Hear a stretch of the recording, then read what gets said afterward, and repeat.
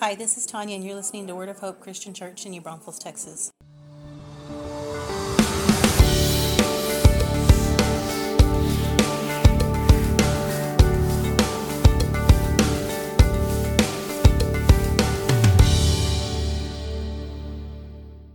Hi, everyone, and welcome once again.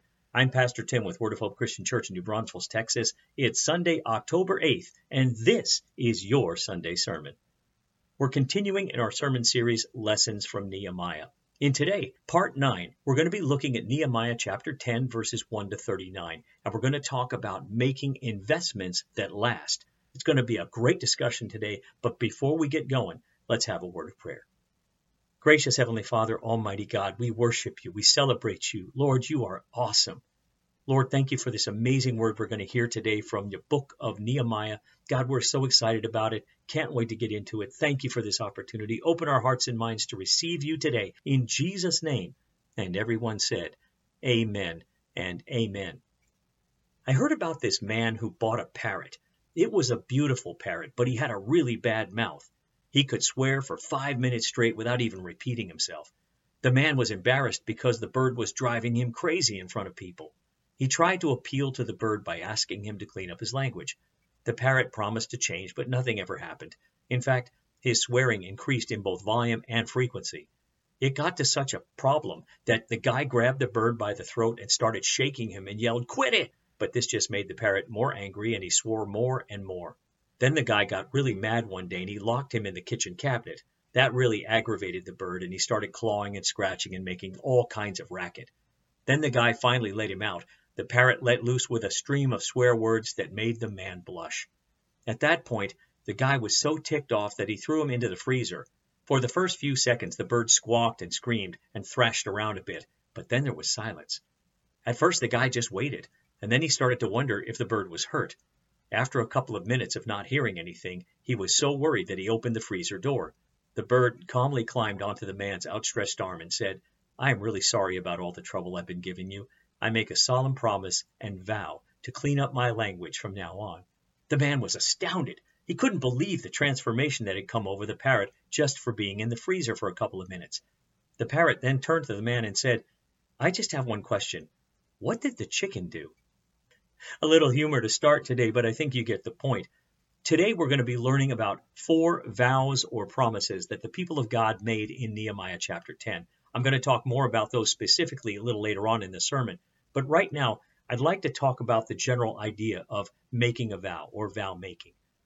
While God's people were not thrown into the freezer, they did feel the sting of God's spoken word in chapters 8 and 9. After hearing what God wanted them to do and owning their own persistent rebellion, Nehemiah 9:38 says the people made a binding agreement to follow the Lord wholeheartedly. They put it in writing and they sealed it. Putting a seal on a document is a serious matter because it meant taking a solemn oath before the Lord. That's what the essence of a vow is. Those who agreed to this covenant are listed in chapter 10, verses 1 to 27. The law governing oaths and vows is found in Numbers chapter 30, verse 2, and it says, "A man who makes a vow to the Lord or makes a pledge under oath must never break it. He must do exactly what he said he would do." Ecclesiastes 5:4 says, "When you make a promise to God, don't delay in following through, for God takes no pleasure in fools. Keep all the promises you make to him." Since an oath involved the name and possible judgment of God, it was not to be taken lightly. Jesus also warned against using empty oaths in Matthew chapter 5, verses 33 to 37. The Bible contains many examples of people making vows and covenants with God only to break them later on. For example, in Exodus 24, verse 7, the Israelites promise, "We will do everything the Lord has commanded. We will obey." But in less than 6 weeks, these very same people built a golden calf and bowed down and started worshiping it. In Mark 14:29, Peter promises Jesus, "Even if everyone else deserts you, I never will." Hours later, Peter responds to a servant girl's question by swearing in verse 71, "A curse on me if I'm lying. I don't know this man you're talking about." Well, that leads me to a question. Are vows of any use today? I think they are, folks. I think they are for at least 2 reasons. First, they help us to focus. When you make a vow, You're saying that you're going to do something specific. We can say, Lord, I need to witness more. Or we can say, I'm going to invite my neighbor to bring a friend Sunday and fellowship lunch, and I'm going to give them a book so that I can open up a conversation with them. Second, vows allow us to express our love. That's why couples make vows during a marriage ceremony. They are the language of love. Love is more than just a feeling. It's a commitment, pledge, or promise to be married until death do you part. God is a covenant-keeping God, even when we don't keep our end of the deal. You may have made some promises to God in the past that you haven't kept. You may have broken some vows, and if you have, you're not alone. Jeremiah 31:32 says, "This covenant will not be like the one I made with their ancestors when I took them by the hand and brought them out of the land of Egypt. They broke that covenant, though I loved them as a husband loves a wife," says the Lord. We see in this verse that God's people broke the covenant on a regular basis. Verse 33 says that he will one day make a new covenant in which he says, "I will put my instructions deep within them, and I will write them on their hearts. I will be their God, and they will be my people." Jesus inaugurated this new covenant. Listen to what he said in Mark 14:24.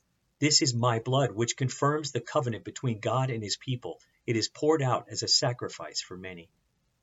In the old covenant, we are expected to live up to our end completely. In other words, everything comes from us. In the new covenant, nothing comes from us, and everything from Jesus. Because of his grace, we can surrender, submit, and obey out of love, not fear. While it may be helpful to make a vow or an oath to God today, remember this: we don't succeed as Christians because we make promises to God.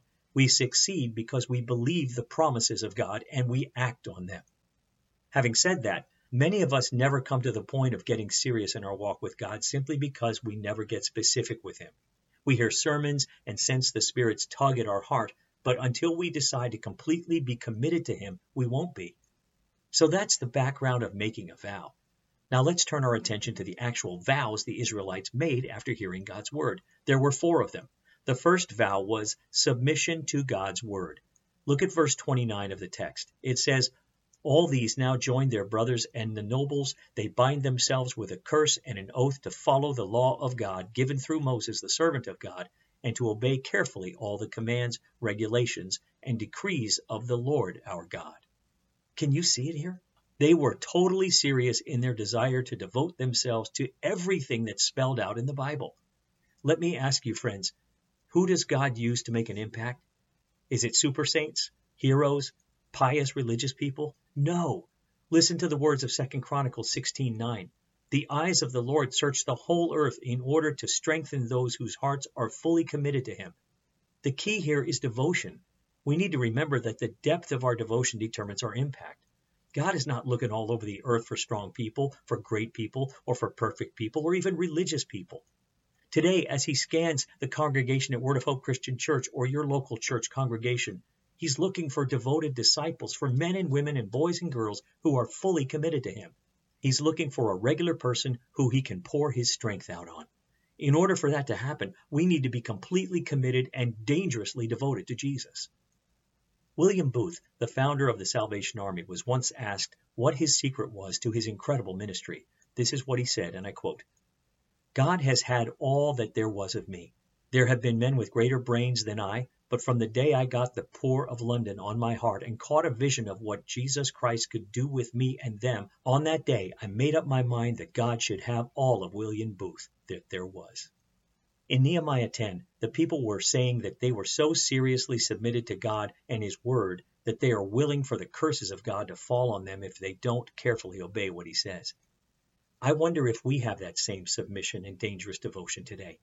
Does God have all of you? After submitting themselves to God and his word, the believers made a second vow, which was to be separate from the world.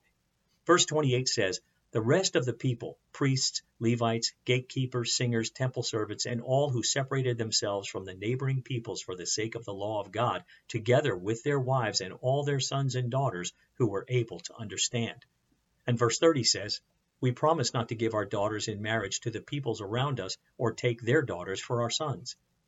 When you think about it, separation is simply total devotion to God, no matter what the cost. When a man and woman get married, they separate themselves from all other possible mates and give themselves completely to each other. We separate from others to the one who is our life mate.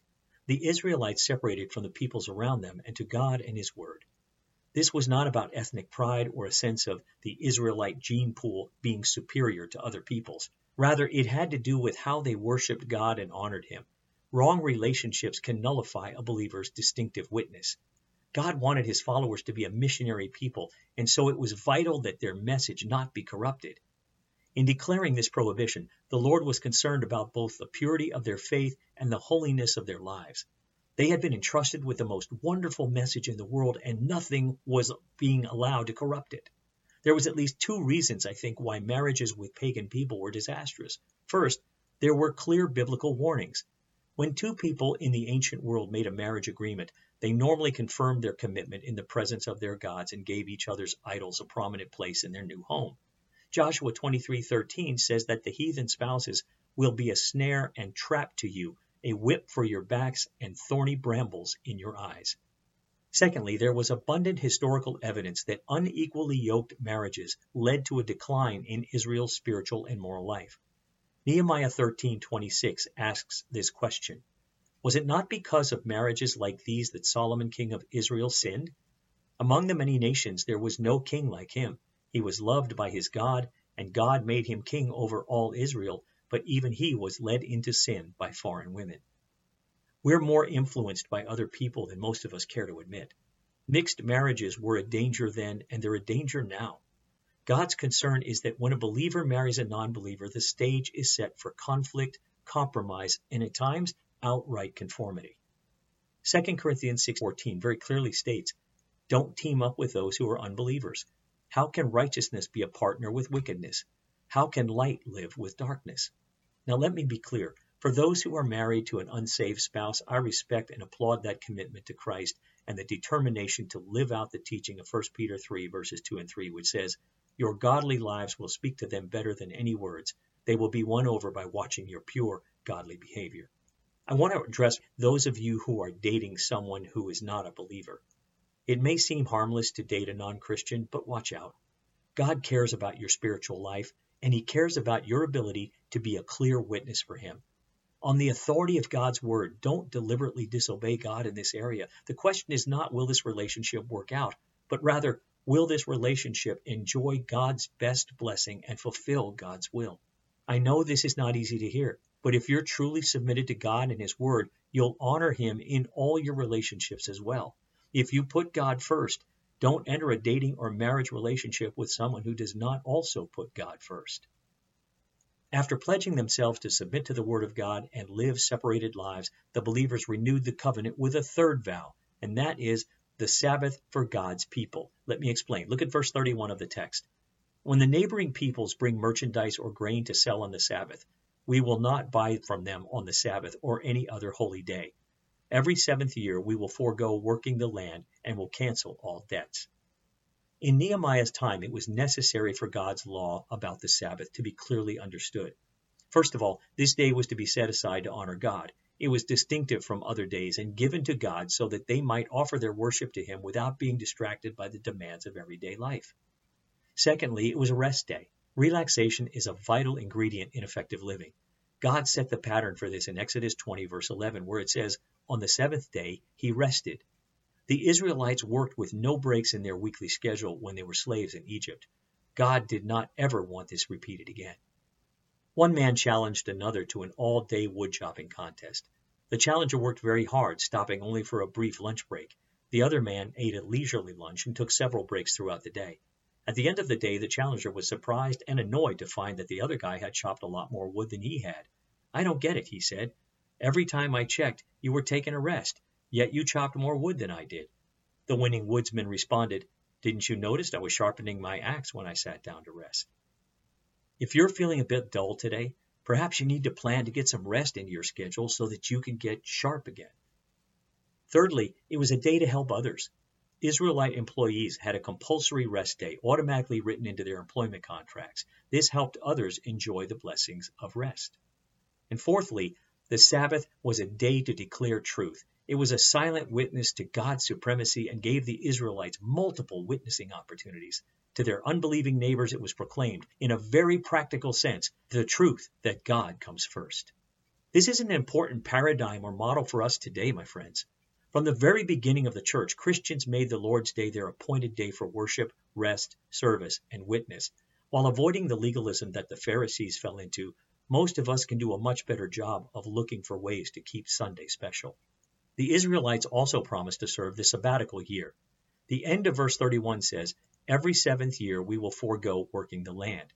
So they were to let the land lie idle so that it might restore itself.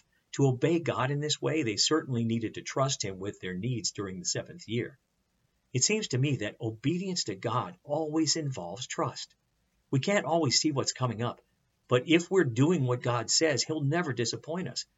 Their commitment to commemorate the sabbatical year was a great step of faith and is a beautiful illustration of Matthew 6:33, where it says, "Seek the kingdom of God above all else and live righteously, and He will give you everything you need." Now, notice that they also canceled all debts in verse 31. They promised that every 7 years they would live out a renewed scale of values that people matter more than money.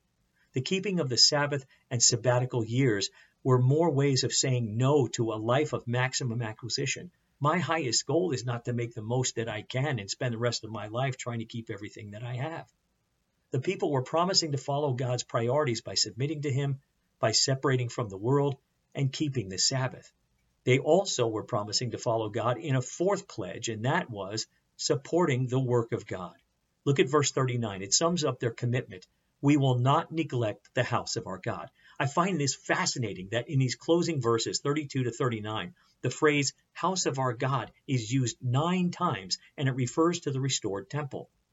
The temple in Jerusalem stood at the heart of the country's religious, moral, and spiritual life. In symbolic terms, it proclaimed the presence and power of God among the people and the centrality of spiritual matters.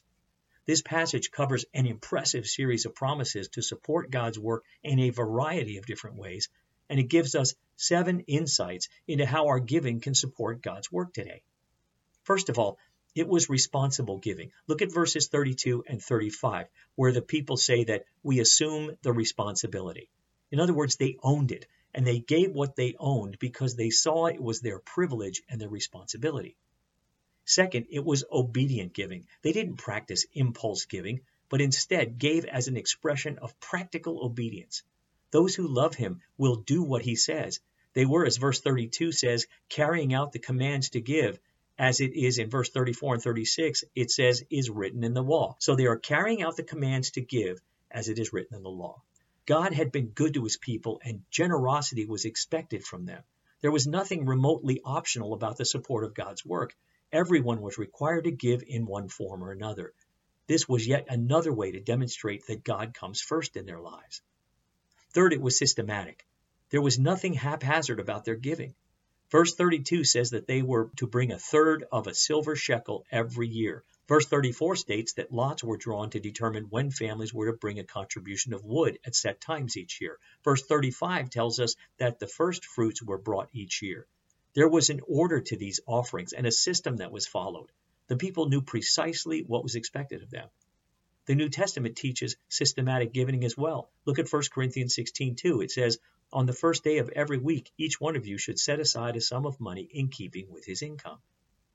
Next, number 4, it was proportionate. The reference to the wood offering in verse 34 suggests that many poor people in Israel had an opportunity to make a gift to the Lord that would demand time rather than money. The temple needed a regular supply of firewood to keep the sacrificial fires burning. Everyone, regardless of income, could gather wood and take it to the temple. In addition, Israel's sacrificial system recognized that not everyone could make the same kind of offering.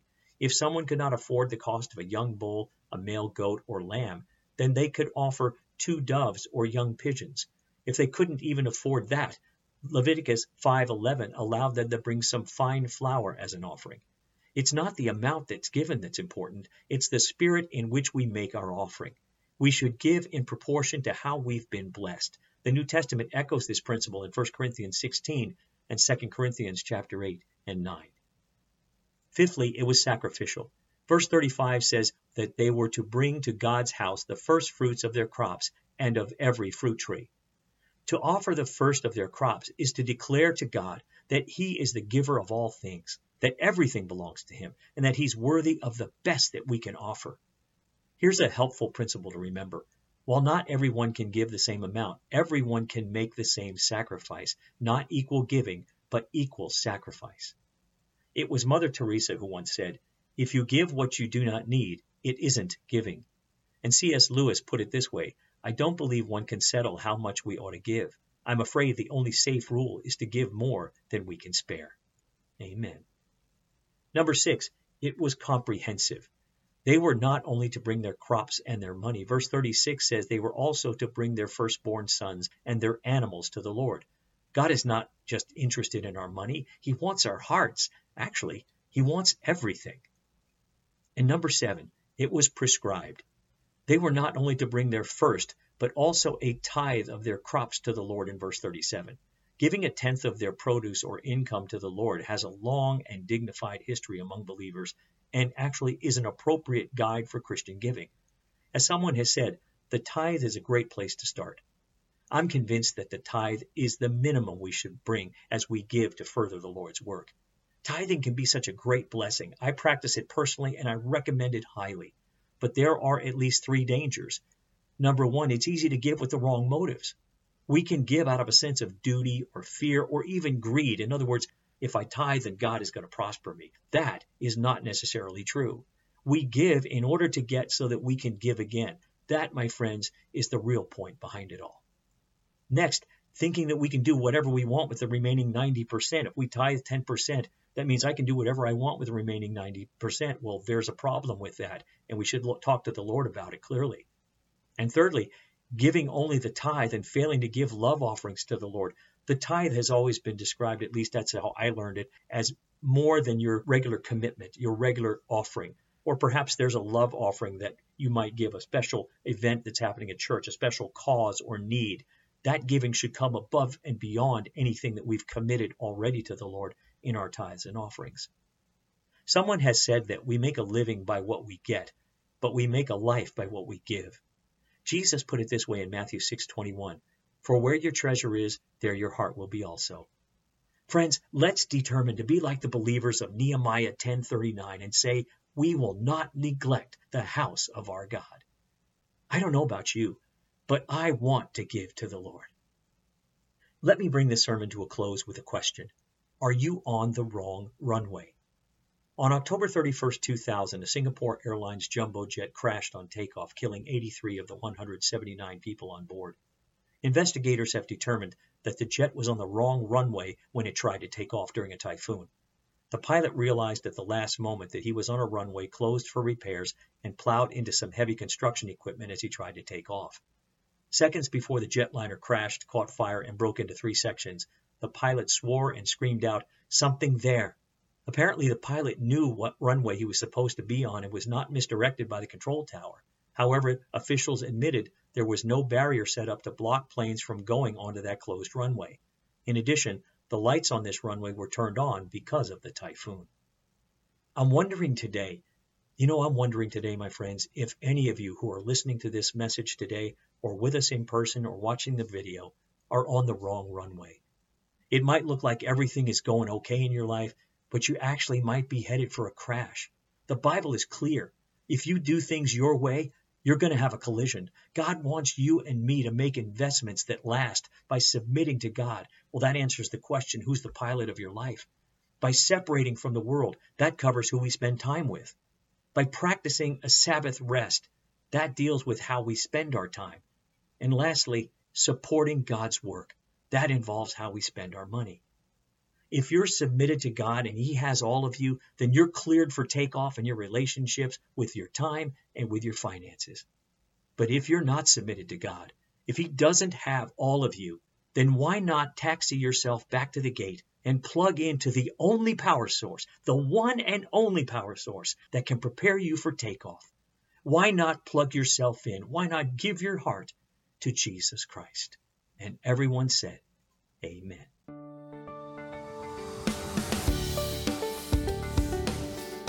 Thanks for listening.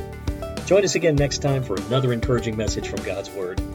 To find out more about our ministry, look us up on the web at www.whccnb.org. Word of Hope Christian Church, real people, a real God, real hope.